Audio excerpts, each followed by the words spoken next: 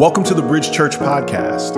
Our purpose statement at Bridge Church is to reach people where they are and help them grow. We hope today's message inspires you towards growth, and we pray it's life-changing. And we hope to see you soon.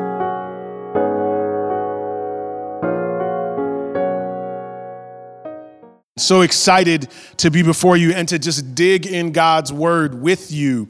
We are continuing on in a series. We'll be in this series this week and next week, and then we'll jump back into the book of John. If you have a Bible, you can turn to Philippians chapter 4. We're going to be going there in a little bit. But what we've been doing is we've been talking about in this series, stuck. And I started the series off talking about an analogy I gave when we did this activity, or rather this gathering called Soul Cafe. We started off with an analogy, and here's what we said. We asked the question to the crowd. We said, where are you at in your life? And we showed kind of like a traffic light. And we said, where are you at in your life? Are you at a green light? And green light meant, man, I'm going and I'm doing exactly what I feel God has called me to do. I was trusting him for a degree. I was trusting him for a relationship. And 5 years later, I'm there. I'm doing the things I thought I would be doing. But we asked, maybe you're at a yellow light. Maybe things are going a little slower than you thought. Maybe you're at a little bit of a standstill. Things aren't moving. And then we said, some of you might be at a red light. Your career, you thought that the degree meant job in the same thing you'd studied. But now you're kind of in this forever moment, like you're not seeing things change, you're not seeing any movement, and you're not sure if anything will change in the future. You're at a red light. And when we did that in that group, we found that people were weeping, people were struggling because this sense in their life where they weren't feeling the momentum anymore. There was no movement and no traction.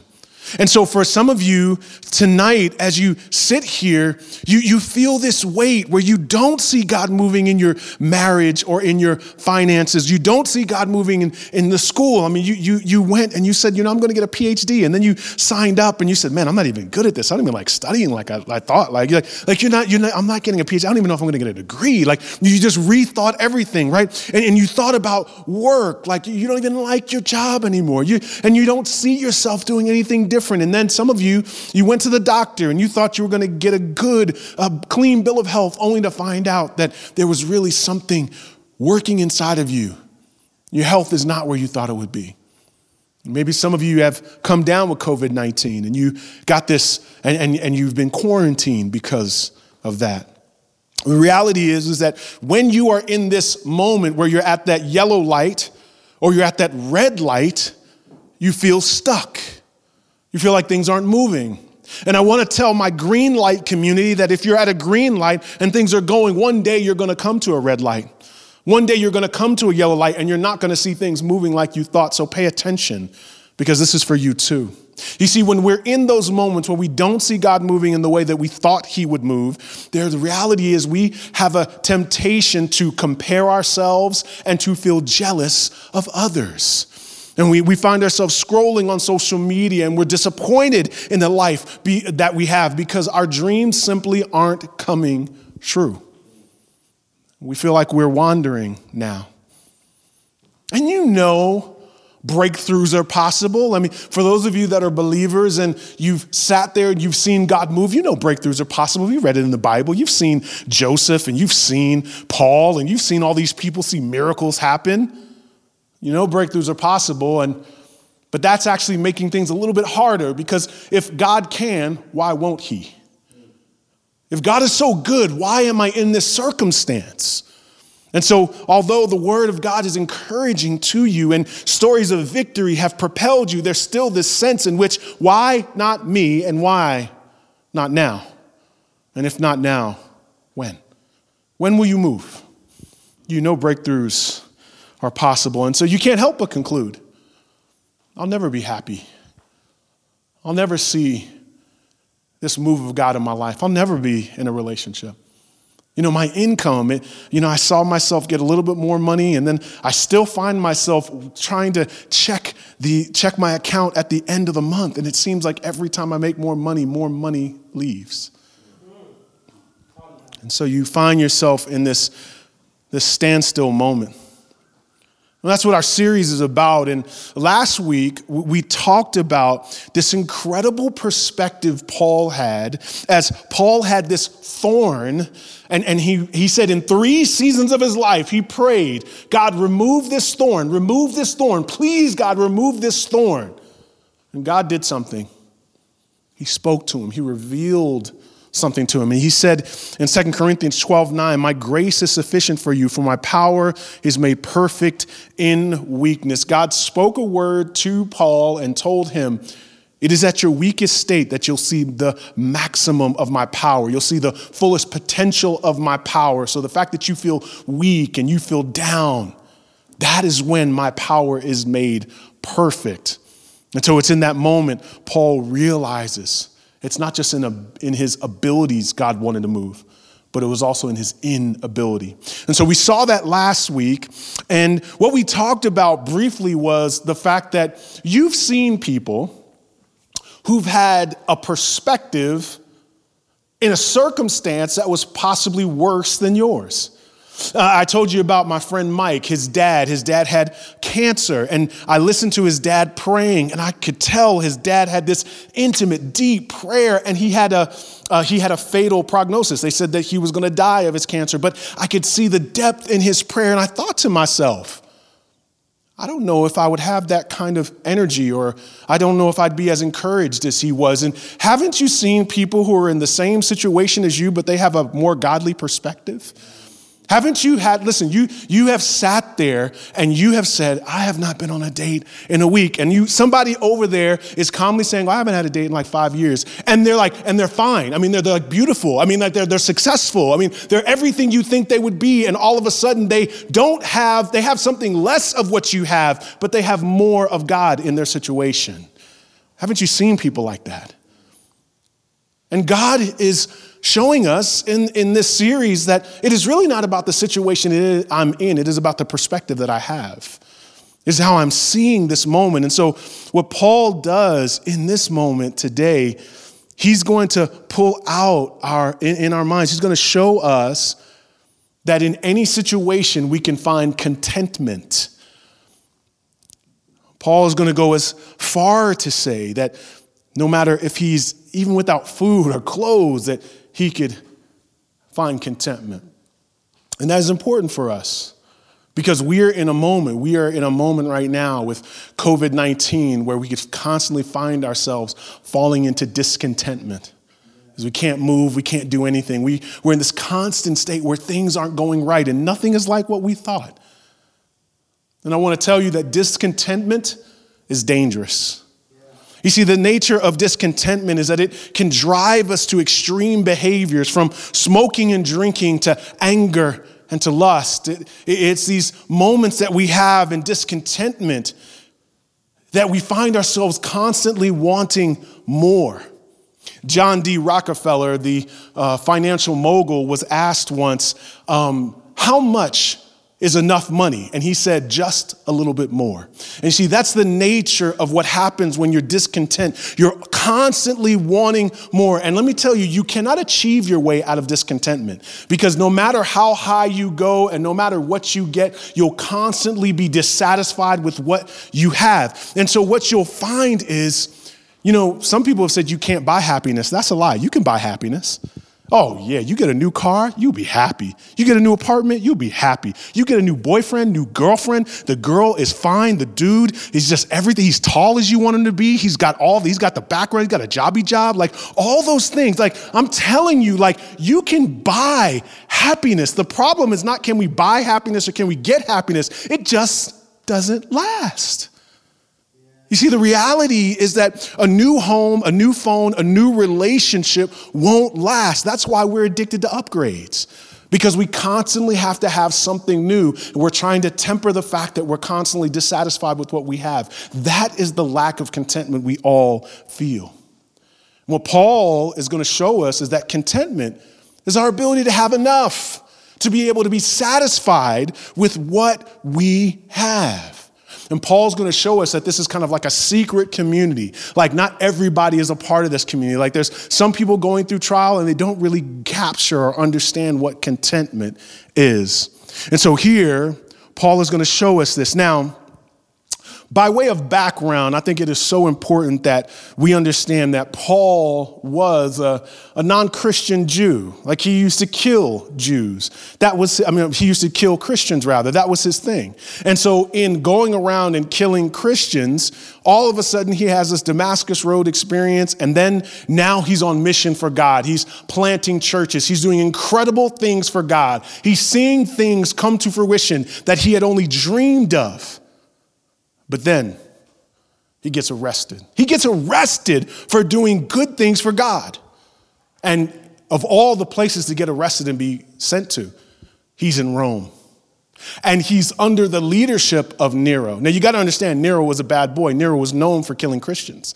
Nero used to place Christians. He used to put them amongst the wild dogs and they would get eaten apart. Nero would put Christians up in his courtyard and have them lit like candles to light up the night. Nero loved to kill Christians and Nero was overseeing Rome. That meant if you were a Christian in prison, you basically had a death sentence. Everything is over. And so the reality is that Paul is in this moment and his life and his work is at a red light. It's over. He's going to die in prison. No more mission trips, no more churches planted, no more. You are going to die there under the hand of Nero. And you and I, if we were in this moment where we're not seeing things fulfilled, we're not seeing ourselves move forward the way we thought we would, what would be your perspective while in prison, knowing you may not do the things you dreamed you would always do? Fulfilling the mission. Like, this is what I know I'm supposed to do. I know I'm supposed to be on a mission, but you're in prison. The wild thing about Paul is that he actually started writing letters. And this is what we call the prison epistles. He wrote Ephesians, Philippians, Colossians, and Philemon. And we're going to look at Philippians, but the context of that blows my mind. That Paul actually, while he was in prison, started writing letters to people. He didn't know they'd become part of the Bible. He didn't know we'd be reading it today. He didn't know it was going to encourage us. Do you know what Paul said in the book of Ephesians that was written while he was in prison? He said in Ephesians chapter 3, verse 20 through 21, "Now to him who is able to do far more abundantly than all that we ask, according to the power at work within us, to him be glory in the church and in Christ Jesus throughout all generations, forever and ever. Amen." Can you believe he wrote that while he was in prison and couldn't go anywhere under the hand of Nero? You see, Paul is so different than me because while he was in prison, he was writing and encouraging people, and he was telling them God could do anything. If it was me in prison, I would be writing to people telling about my plight and my situation. I'd be telling them about how bad things are. I'd be telling them to break me out. I would be quoting the great philosopher Akon. Like, I'm locked up, they won't let me. Like, that's what I would be doing. Like, get me out of here. I want to break out. But you notice, the reason why we have to tell you that this is a prison epistle, because he didn't fill the book with just his circumstance. He filled it with God's perspective. And so what do you see here? What do you see here? You see that Paul was in prison, but his perspective was unleashed. He saw the glory of God, and he wanted people to see the glory of God. And so now that you have that context, you have to understand what Paul is saying here in Philippians chapter 4. Philippians chapter 4, this is what he says. Verse 10, "I rejoiced in the Lord greatly that now at length you have revived your concern for me. You were indeed concerned for me, but you had no opportunity." Now, Paul is under arrest. He's in Rome, right? And you got to understand how things work in Roman prisons. In Roman prisons, they do not have food and clothes for you. All they have is shelter. So if you were going to get food, and if you were going to get any clothes, if you were going to get a blanket, you were going to get it in a care package.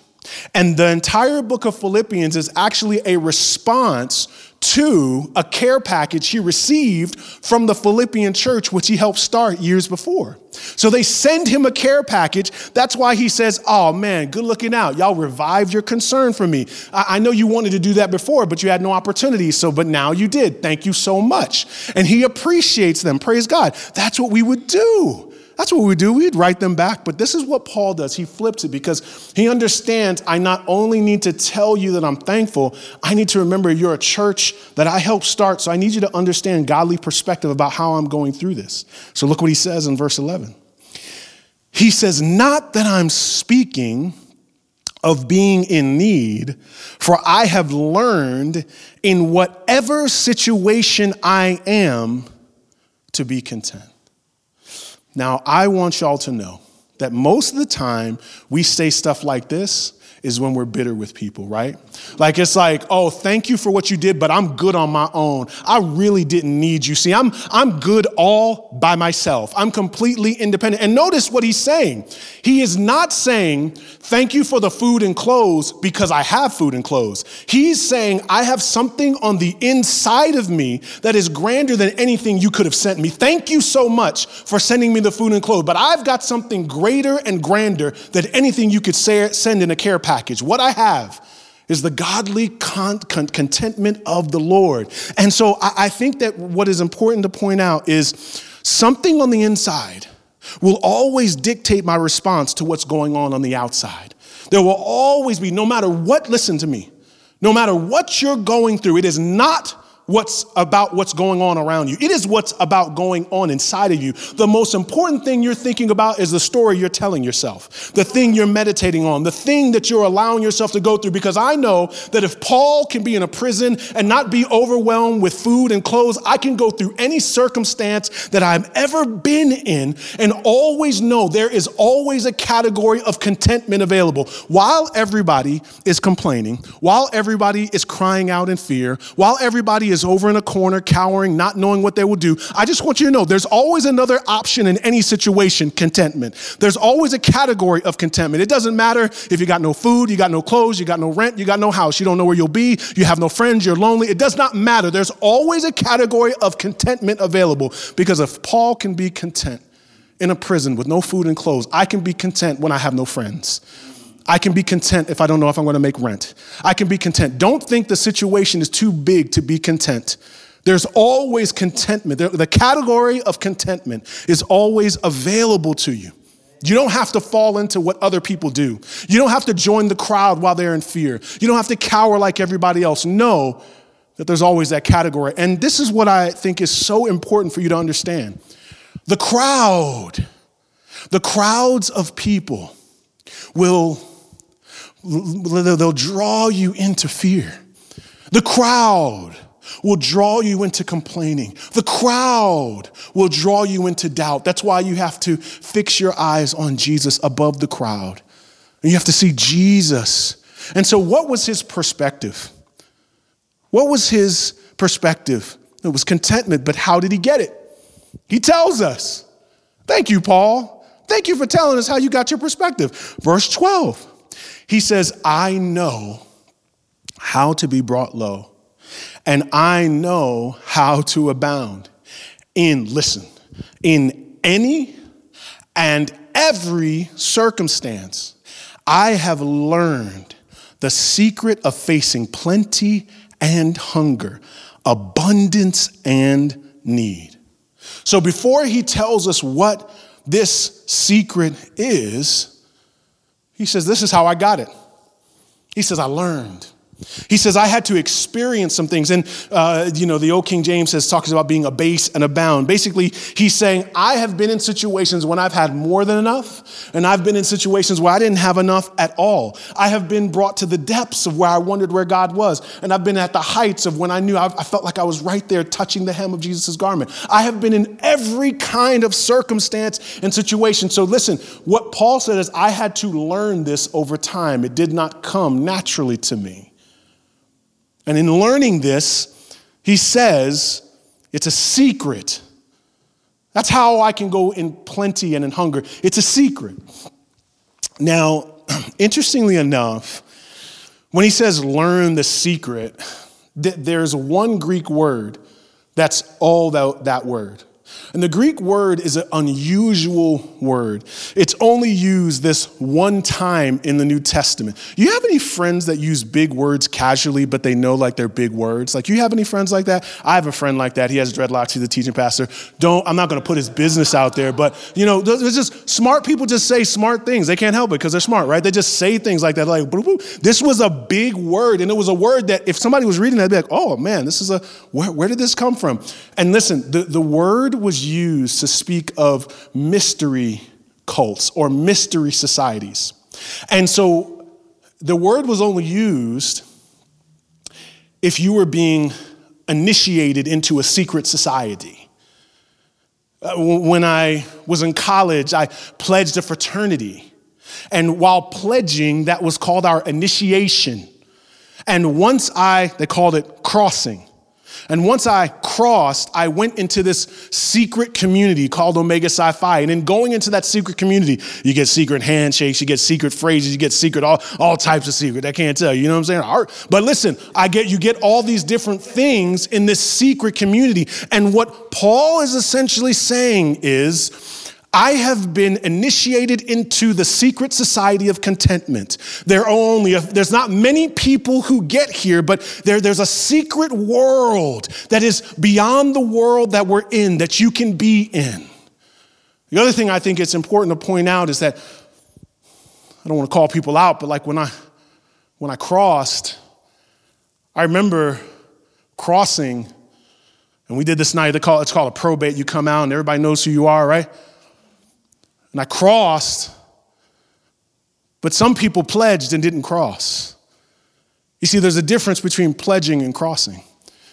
See, when you pledge, you go through the initiation, you go through the pain, but crossing means you enter into this society and this community with this secret knowledge. And what Paul is saying is many people are going through life experiencing hardship, but they never cross. They never learn the secret of contentment because they don't learn what God is trying to teach them in hard times and in hard experiences. In other words, what Paul is doing is you end up with the jacket, you end up with the coat that I'm in this contentment community, this small community of understanding. You ever notice that's why so few people, when hard times come, have that godly wisdom, godly perspective, because it's a small community of contentment. It's a small handful of people that really get it. And that's why he says it's a secret. You got to go through the initiation, cross the line, and then you're in this secret community, this small community. When Paul tells us how to get that secret, he tells us the secret there in verse 13. He says, I can do all things through him who strengthens me. I have the power, the personal resources required to endure and press on. It does not matter if I'm in prison. It doesn't matter if I have abandonment or fear. Through Christ, I have the strength to endure.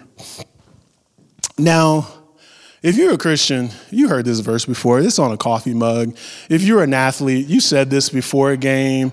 You know what I'm saying? Like some of y'all got this tattooed on your neck or your clavicle. I mean, this verse is everywhere, right? Like, this is not a new idea. Like I can do all things is what we say in the moment of trial before that test. It's what we say.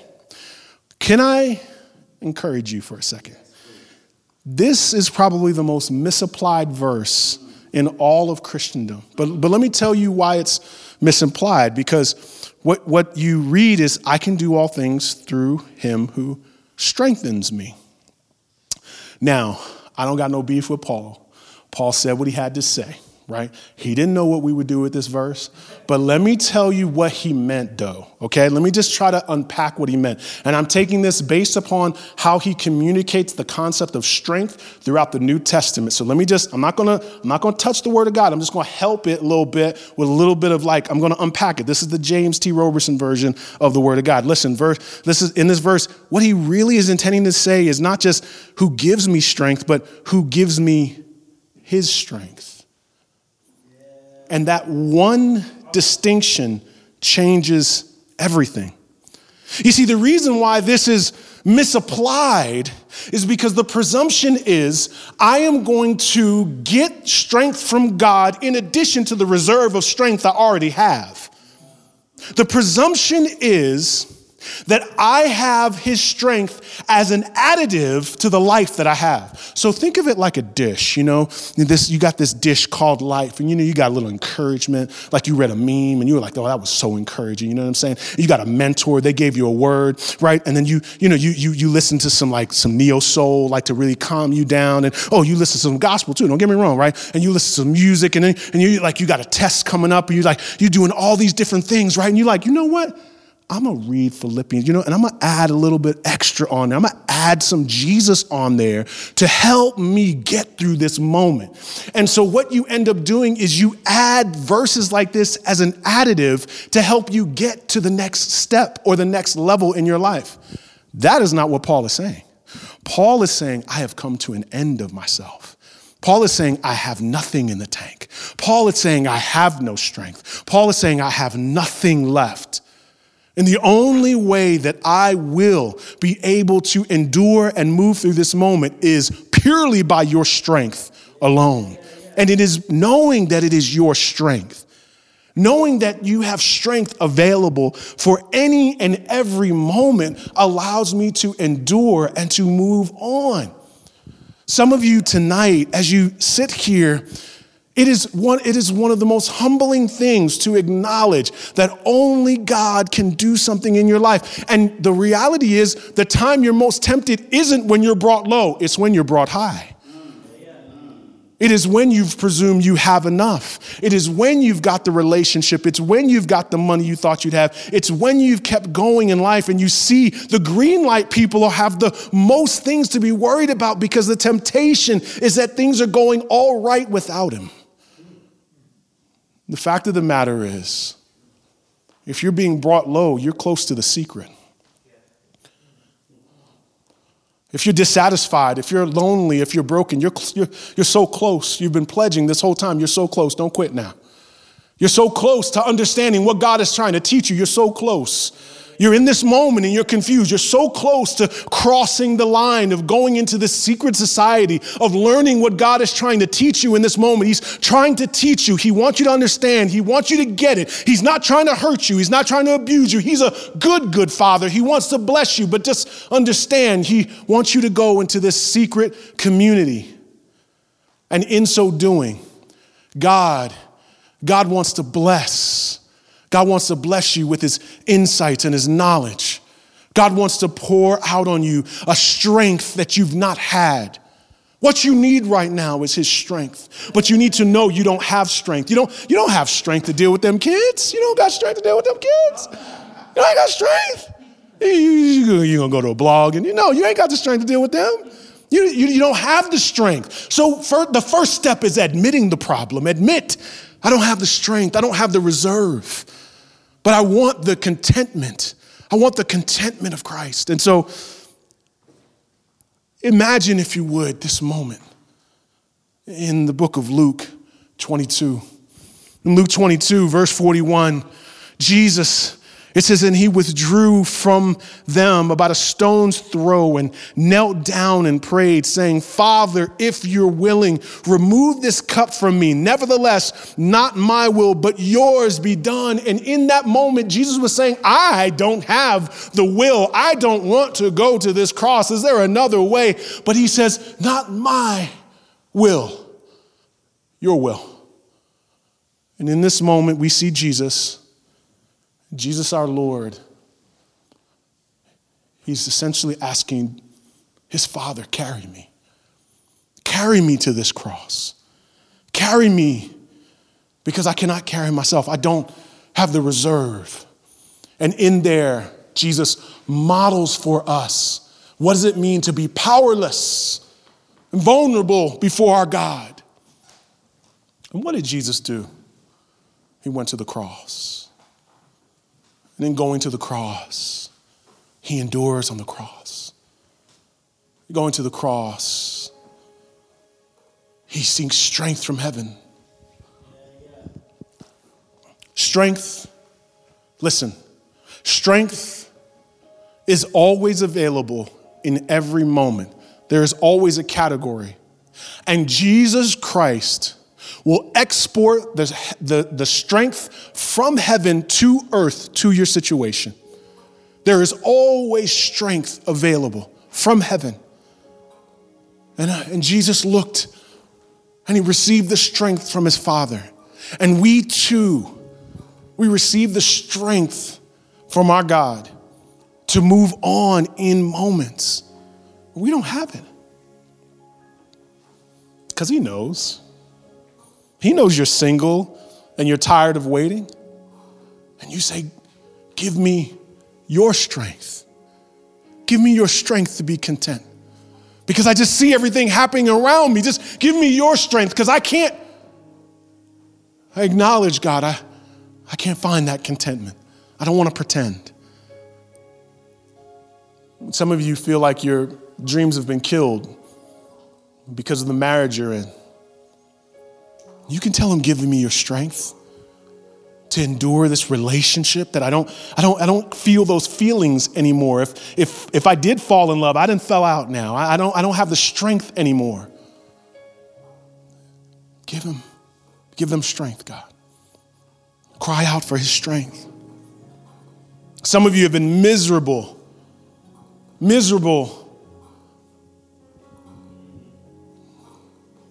I mean, every day, just there's something always new and you just can't get your countenance up. And it's not one thing, it's always another thing and it's another thing. And you find yourself in this perpetual state of sadness. And what God is bringing you to, what he's initiating you towards is not just a new drug and not a new therapy and not a new counselor. He is initiating you into his strength that you would cry out for his strength. He has the strength. You can't, but he can.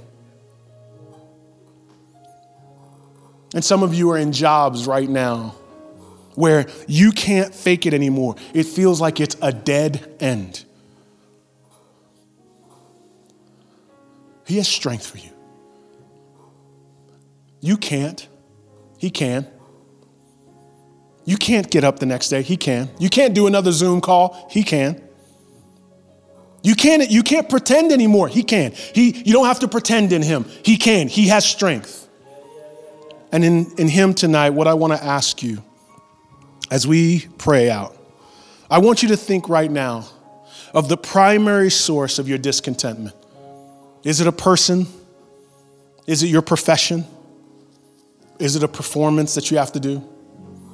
Where is your primary source of your discontentment? And then tonight, what we ask our Father, in the authority of Jesus Christ, in the authority of heaven, in the power of the Holy Spirit that lives within us, we say, God, I can't, but you can. And you can through me. So carry me into the job. Carry me through the relationship. And we pray that the Spirit of the living God will strengthen you, because there's always a category of strength in every situation. Heavenly Father, tonight we ask that you would move on our people, carry our people, strengthen our people. We ask this in Jesus' name we pray. Amen. We hope today's message was encouraging for you. We'd also love to hear how God used this message to speak to you. We hear from people all across the country about what God is doing through our podcast, and we'd love to hear from you. You can email us at info@bridgechurchnyc.com. You can also find us on Facebook and Instagram. Our handle for both of those social media outlets is @bridgechurchnyc. Our website is bridgechurchnyc.com. If you're in the New York City area, we have services at 4 p.m. and 6 p.m. on Sundays at 98 Fifth Avenue in Brooklyn, New York, right next to the Barclays Center. We are praying for you, and we hope to see you soon.